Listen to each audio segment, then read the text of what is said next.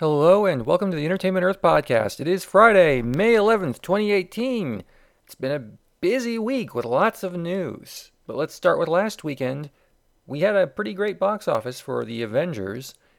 It was number one with $114 million. It was followed by Overboard, number two, with $14.8 million. A Quiet Place was number three with $7.8 million.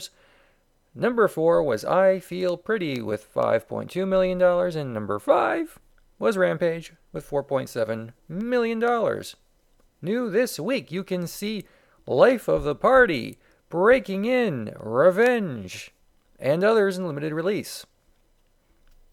A lot of promotional videos are getting out for Star Wars' newest movie, Solo, A Star Wars Story, so you might want to wait to watch some of those to avoid spoilers. There's more promotional videos than there are action figures right now. Fox canceled Brooklyn Nine-Nine, The Mick, and Last Man on Earth this week. Should we blame this on the Comcast and/or Disney mergers? I don't know.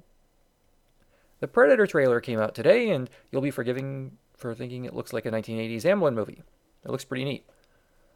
More Star Wars stuff. Solo, A Star Wars Story premiered last night, and early critical reactions are positive, but so are most early, unsourced, non-review reactions to new movies. We'll know more in the next week or so. Deadpool 2 is due next week. Solo is the week after that. After that premiere, Jon Favreau confirmed his Star Wars TV series will take place 7 years after Return of the Jedi. That's a big deal and big news. He also said half of Season 1 has been written.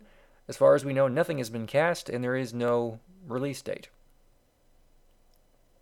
A rumor going around today seems to indicate an Obi-Wan Kenobi Star Wars story movie is in pre-production right now. Is it true? I have no idea.